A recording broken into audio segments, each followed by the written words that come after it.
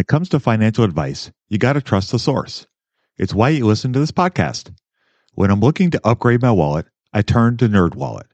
Their expert team of nerds dives into the details to help you find smarter financial products. Before NerdWallet, I'd pay for vacations with whatever was in my wallet, but I was missing out on miles I didn't even know I was leaving on the table. Now I've got a new card worth more miles and more upgrades. What could future you do with more travel rewards? A hotel upgrade? Lounge access?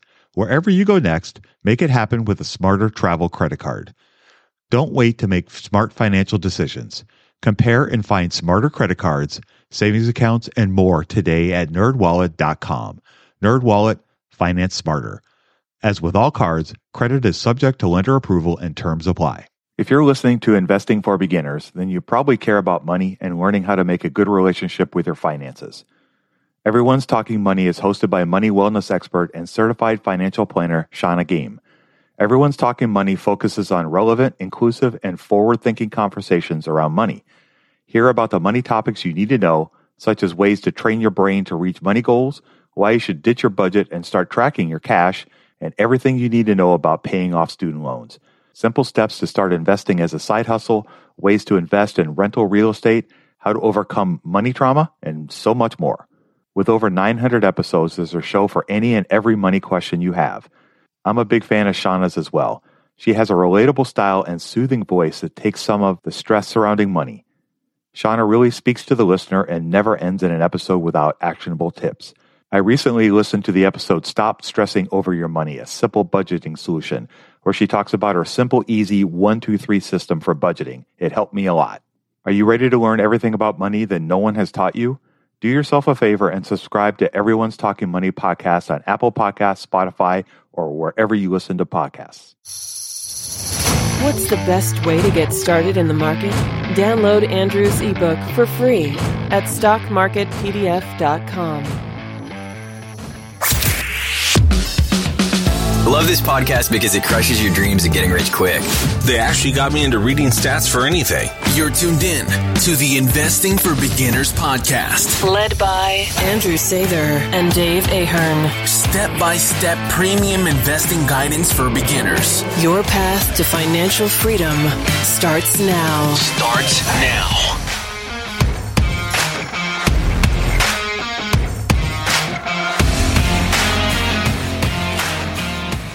All right, folks, welcome to Investing for Beginners podcast.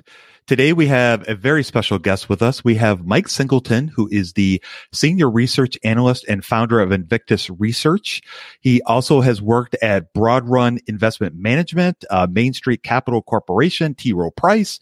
He has quite the resume. He graduated with department honors at University of Notre Dame, where he studied finance and theology. He's also a CFA chart holder and a CFA Society of Washington, D.C. So Mike is here to talk to us about some actually interesting stuff. So business cycles and macro. And yes, he's going to demystify it a little bit for us beginners and everybody else. So Mike, thank you very much for taking the time to come join us today. We really appreciate it. We're looking forward very much to talking to you today. Thanks for having me, Dave. Love the show. Thank you. Thank you. We appreciate it, Mike. Welcome. So can you start with the business cycles and macro? Maybe define what macro even means and then how business cycles tie into that. Yes, of course. Happy to do that. So when I use the word macro, typically what I mean is the business cycle. And ironically, I think that a lot of investors will acknowledge the existence of the business cycle without integrating it into their investment process. And in my opinion, that's a huge mistake because the business cycle macro accounts for about 50% of price action. So if you're not integrating the business cycle into your process, you're going to spend a lot of time sort of confused at why stocks are moving one way or the other. In terms of how we define the business cycle, I would define it as having two constituent cycles, the growth cycle and the inflation cycle. And I think that should make sense to a lot of bottom-up fundamental investors because ultimately what drives business value? Well, cash flow, right? And likewise, or you could say growth, maybe cash growth. And likewise, from the top down, that's also what drives the business cycle. And you can break down growth into the real part and the part that's coming from inflation, right? So growth and inflation, both cycle, they're what drive real business activity. And that's what you need to get right if you're focused on the business cycle. And that's what we spend a lot of our time studying at Invictus. That makes sense. Does one drive the other? I kind of get the sense that that's kind of the idea. And then is there a way we could visualize it for people who are on the... Yeah, well, they are both related, and they have similar drivers to some extent. And the way I think about visualizing them is as a sine curve. So if you remember from trigonometry, a sine curve just looks like a wave going up and down, sort of peaking and then troughing and then peaking and then troughing. And that's exactly what the growth cycle looks like. That's what the inflation cycle looks like. We have a macro handbook on our website that sort of goes over the principles of our process. And one of the first slides is the growth cycle and the inflation cycle over time. And you can see the trends, the up and the down over and over again for the last 50 years. And it's really, really obvious. Would you say we're in an inflation cycle now? And what characterizes an inflation cycle? What does it do to businesses? So that's a great question. And I think that how you interpret growth and inflation is just as important as understanding that they are the two most important macro variables. When you're looking at growth and inflation, you really want to make sure that you're looking at the rate of change of growth and inflation, right? So it's not whether growth or inflation are high or low. What really matters in terms of forecasting asset market returns is whether they're getting better or worse. It doesn't matter. So, for example, it doesn't really matter to the stock market that growth is high if it's about to crash, right? What matters is that it's, like I said, getting better or worse. Same with inflation. So right now, we're actually of a view that we're about to enter sort of a deflationary macroeconomic regime. So that means that the rate of change of growth is going down and the rate of change of inflation is going down, right? And the growth part, I think, maybe has become a little bit more obvious for people over the last, call it month or so. January was a very bad month for stocks, and it's come back a little bit since February. But obviously, when stocks start to go down fast, people start to realize maybe growth is going down. But it's fairly obvious when you think about it, because in 2020 the entire world sort of stood still, right, with the lockdowns, and so you saw GDP go negative 9%. In 2021, you had the reopening, right? So you were comping against the easiest comps in the history of the world. You're never going to comp against a completely standstill economy again. So obviously the reopening print was very, very high. You saw 12.2% growth.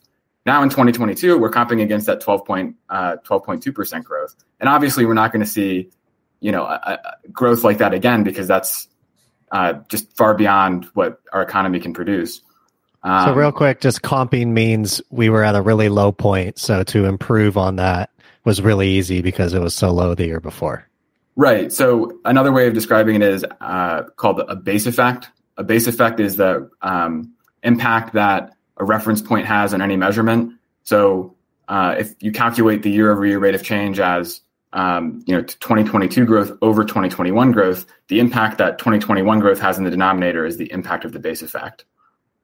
Right. So you saw very fast growth. Part of it artificial because of the lockdowns in 2021.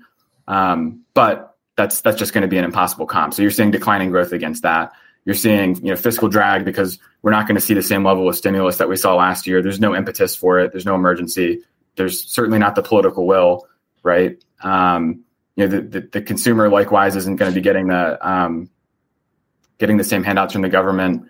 The debt and eviction moratoriums are set to expire. So the more money people are paying, servicing their debt or, paying their rent, the less they're spending on other stuff. And so that'll be a drag on consumer spending. Likewise, if any measure of business spending that you would track, any of the regional Fed surveys, any of the PMIs, they're all declining. So that's the three parts of growth, right? The consumer, business, and the government. All three are going down at the same time. It's really hard to imagine, growth going up when all three of its constituent parts are going down. And that makes a lot of sense. And the second part about inflation is probably a little less obvious because we're seeing CPI prints above 7%. CPI is coming out tomorrow again for the month of January. The consensus for that is 7.3%.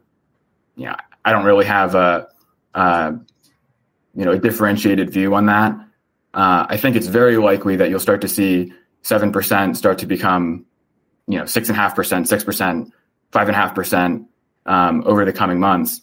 And the reasons that we think that are, I think very reasonable. So there are a bunch of leading indicators that we look at for inflation. For example, you could look at the Baltic Dry Index, which is a measure of shipping costs. That's down 75% from its peak in October. You can look at the prices paid and received from the different regional Fed surveys. A lot of businesses are saying, look, things are still getting more expensive, but they're not getting expensive as fast as they used to. And that means slower rate of change, right? It means that supply constraints are easing. Unfilled orders, the Fusion indexes for unfilled orders and supplier delivery times are both going down. That means that supply chains are normalizing. A lot of the stimulus-induced demand that was driving higher inflation is also going to run off because for the same reasons that growth is slowing down, that'll also drive slower inflation because people just aren't buying as much stuff. If you look at the rate of year-over-year rate of change in commodity prices, those are also going down. So you put all those things together and you can get a pretty good idea that the rate of change of inflation is also going to slow down over the coming months. When it comes to financial advice, you got to trust the source. It's why you listen to this podcast. When I'm looking to upgrade my wallet, I turn to NerdWallet. Their expert team of nerds dives into the details to help you find smarter financial products. Before NerdWallet, I'd pay for vacations with whatever was in my wallet, but I was missing out on miles I didn't even know I was leaving on the table. Now I've got a new card with more miles and more upgrades. What could future you do with more travel rewards? A hotel upgrade? Lounge access? Wherever you go next, make it happen with a smarter travel credit card. Don't wait to make smart financial decisions. Compare and find smarter credit cards, savings accounts, and more today at nerdwallet.com. NerdWallet, finance smarter. As with all cards, credit is subject to lender approval and terms apply. Budgeting was always a challenge for me. I struggled to find the best way to keep track of all of my money, not to mention all the time tracking down receipts, cataloging expenses, and trying to figure out what went wrong with my air quote system until Monarch Money. Monarch Money allowed me to easily see what is going on with my finances, helping me get a better handle on my spending, budgets, and more.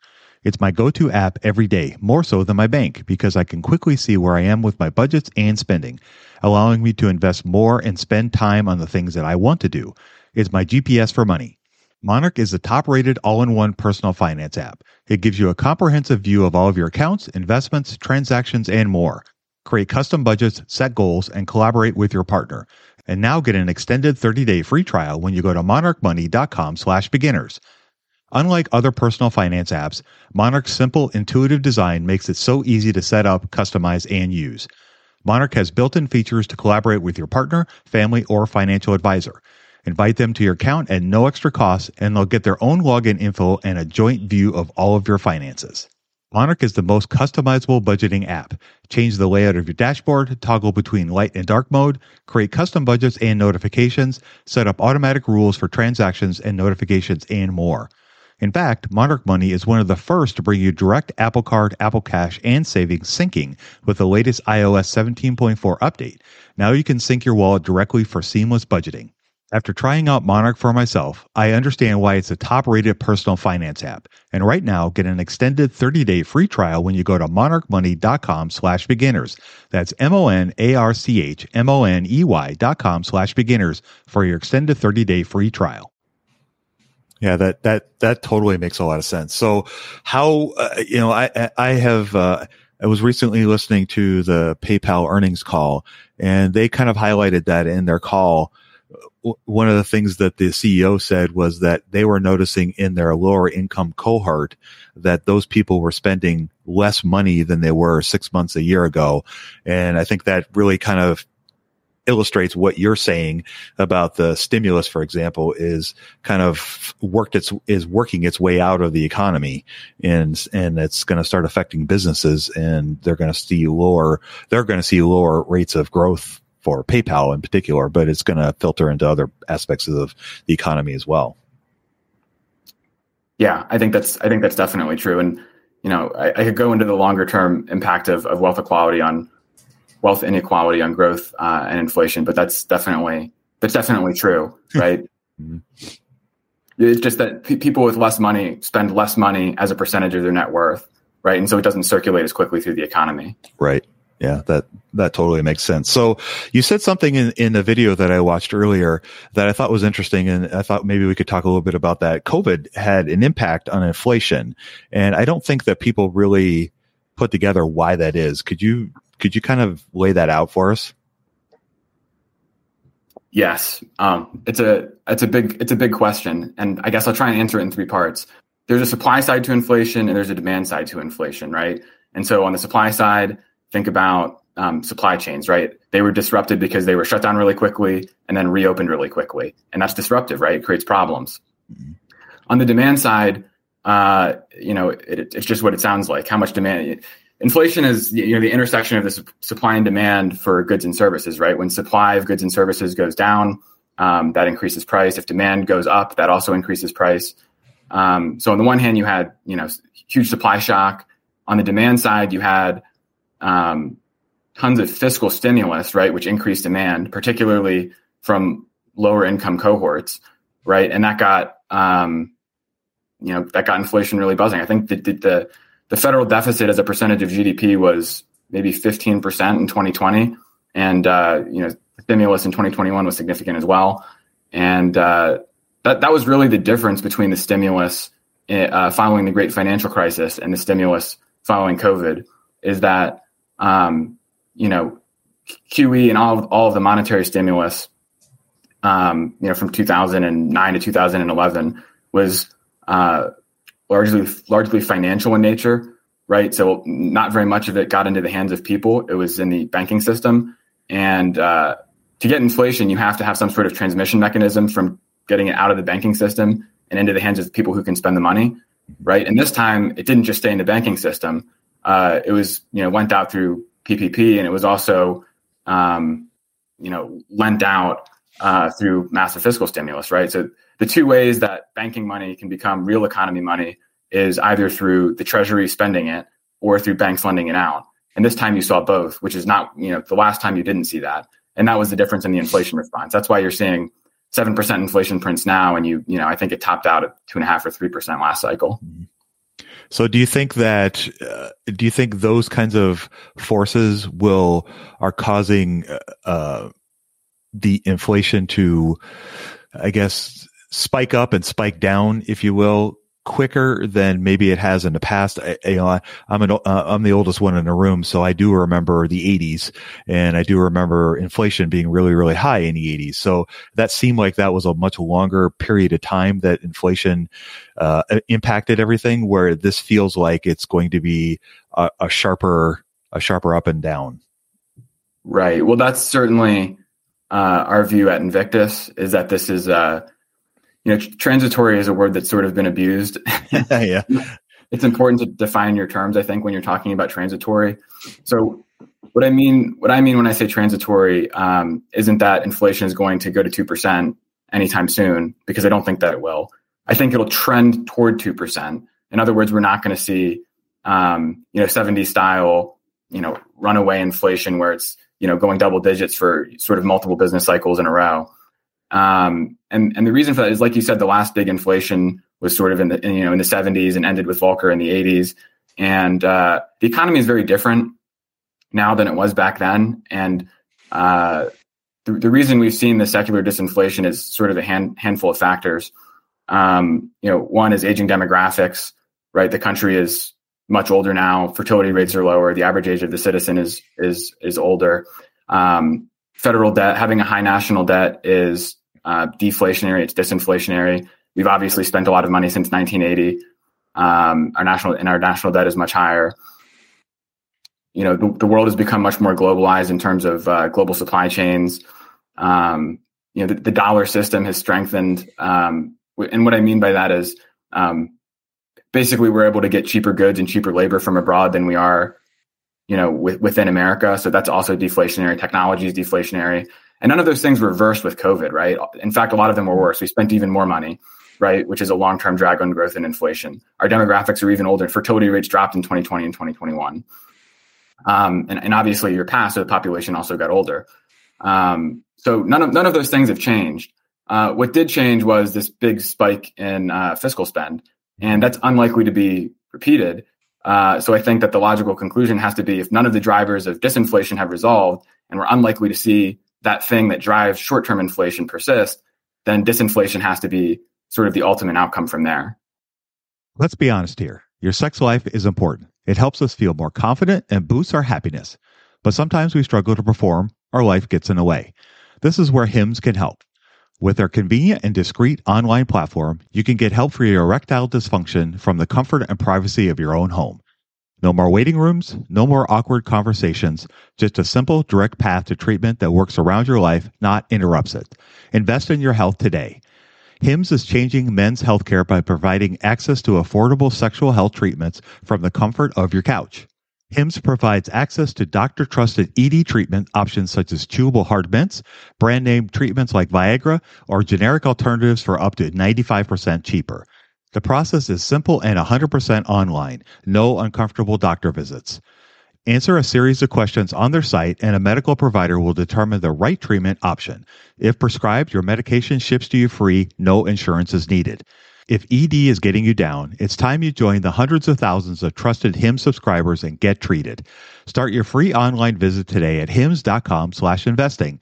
That's HIMS.com/investing for your personalized ED treatment options. hims.com/investing. Hard mints are chewable compounded products which are not approved by or verified for safety and effectiveness by the FDA. Prescriptions require an online consultation with a healthcare provider who will determine if appropriate. Restrictions apply. See website for details and important safety information. Subscription required. Price varies based on product and subscription plan. Have you ever wondered why we call French fries, or why something is the greatest thing since sliced bread? There are answers to those questions. Everything Everywhere Daily is a podcast for curious people who want to learn more about the world around them. Every day, you'll learn something new about things you never knew you didn't know. Subjects include history, science, geography, mathematics, and culture. If you're a curious person and want to learn more about the world you live in, just subscribe to Everything Everywhere Daily wherever you cast your pod. Can we talk about maybe the impact to the stock market, and not like where's the stock market going to be in 12 months? Obviously, nobody knows that. But more on like a high level general concept. We have two concepts. We have the inflation and the growth. And, you mentioned they're tied to the business cycle. I guess there's still a disconnect in my head of you mentioned the sine curve going up and down. Are you talking about like the top is growth, the bottom's inflation? Or are you talking about there's two different sine curves going and they could be going up or down at the same time? And how does that tie to the stock market? Yeah, that's a good way of thinking about it. There's two different sine curves. So you can have inflation going up and real growth going down at the same time. You could think about it in terms of four different economic regimes or four different market regimes, right? So when growth is going up and inflation is going up, you call that a reflation, right? If growth is going down but inflation is going up, that's a stagflation. If they're both going down at the same time, that's a deflation. That's really how we think about it. Is there like lengths of time that those tend to be, or are we talking about two sine curves that are just kind of completely random and the economy gets what it gets? It's a good question. So there's different types of cycles. There's long-term debt cycles, which Ray Dalio writes about all the time, that last 100 years. There's sort of intermediate term debt cycles, which are also long, maybe 10 years, right? And then there's the shorter term business cycle, which tends to be about a year. And that's what we spend more time focused on Invictus, although it really helps to understand the longer term cycles as well, because that puts the shorter term cycles into perspective, right?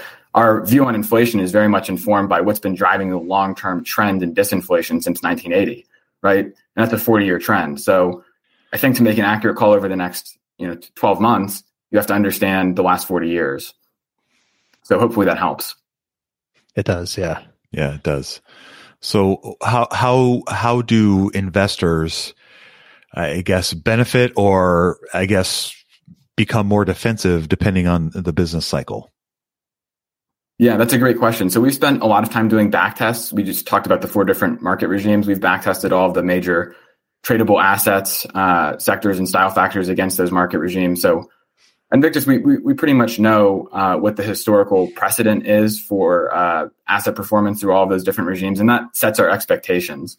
And again, so much of it is common sense, right? When growth and inflation are declining, typically defensive equity sectors outperform. Defensive style factors tend to outperform, and that makes sense because they're less sensitive to the business cycle, right? You're not going to turn off your utilities or stop buying toilet paper or toothpaste because the rate of change of GDP declined. But that very well could impact major discretionary purchases that you make, like a new kitchen in your home or buying a new car. And so that's more, we have, in our free macro handbook, we have sort of a, bigger back test. We have the back test listed on one of the pages.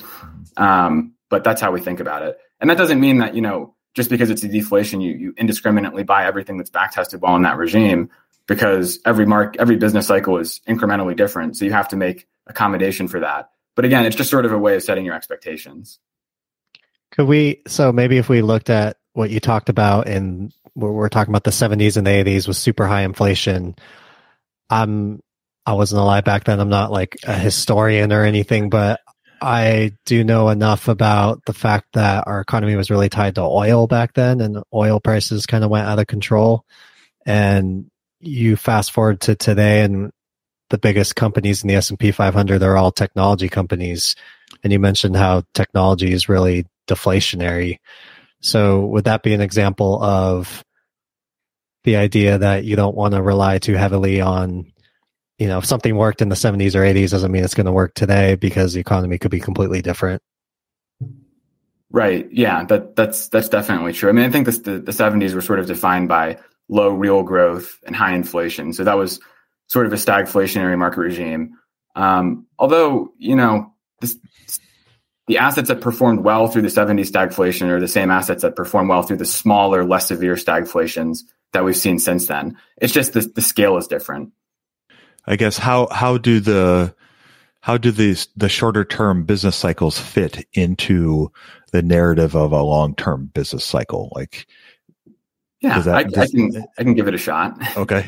So the way I think about it is that you have trend growth in GDP, and then you have oscillations around trend growth, and that's the business cycle. Does that make sense? Mm-hmm. Right. So trend growth is driven by two things, essentially. One is growth in the labor force, and the other is labor productivity. And that kind of makes sense, right? Trend GDP, if labor force growth is 2% and labor productivity is growing at 1%, then trend GDP should be 3%. Right. It's very logical. But, human beings are sort of imperfect allocators of capital. They overinvest and then they underinvest. They overconsume and they underconsume. And so you get oscillations around that trend growth. And then on top of that, you have the credit cycle. The government borrows, businesses borrow, people borrow, and the credit cycle sort of amplifies that existing business cycle that's driven by basically psychology and imperfect decision making. Does that make sense? Does that answer your question? Yeah, it makes sense to me. Andrew, your thoughts? Yep. Okay. Yeah, that makes sense. So we talked a little bit about the assets. So we're talking about the stock market primarily, but how does the bond market fit into this whole story of business cycles and how that ebbs and flows as well? It's a very good question. It's a very good question. It's a very big question. Mm-hmm. Can I go back to the what I said about trend growth earlier, because I think that'll help put the bond market into context. Yeah, absolutely. So right now, most developed markets are seeing declining trend growth as a result of lower labor force growth, right? People are getting older, they're having fewer kids. So that's going to be a big headwind for growth in every developed market country, including the United States. And on top of that, labor productivity growth has also declined from the 1980s. And I don't really have a good explanation for that. I've spent a lot of time looking it up. No one really knows why labor productivity has declined. But you have both constituents of long-term trend growth going down. So the bond market, let's say rates, right? The yields on government bonds, particularly long-term bonds, are driven by two things: growth and term premium. But growth is the more important one. So the higher long-term trend growth, the higher rates will be. So, when demographics were much better earlier in America's history, rates were higher. And now that demographics are getting worse and, the growth outlook is getting worse, rates are lower. So, as someone who's probably more interested in equities, and I tend to be a little more interested in equities myself, I spend a lot of time thinking about the bond market and what it's signaling in terms of growth, because the bond market tends to be very sensitive to economic conditions, oftentimes more so than the equity market.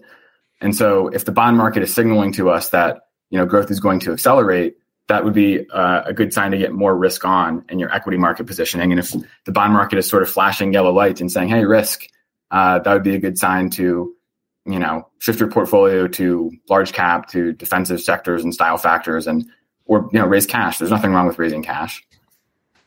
So you're talking about several ideas, basically kind of asset allocating type ideas. So maybe tie it all together, for the average investor, somebody who's interested in learning about the macro, what kind of things do you advocate people incorporate that knowledge into their portfolio management? So I think my number one advice would be to try and understand the business cycle, right? Wall Street in general is very compartmentalized. And, I had a lot of, opportunity working for Broad Run to go speak with some of the best investors on the street. And one of the things that I noticed is, first of all, there are tons of geniuses on Wall Street. And I don't mean that euphemistically. I mean, really geniuses, super smart people.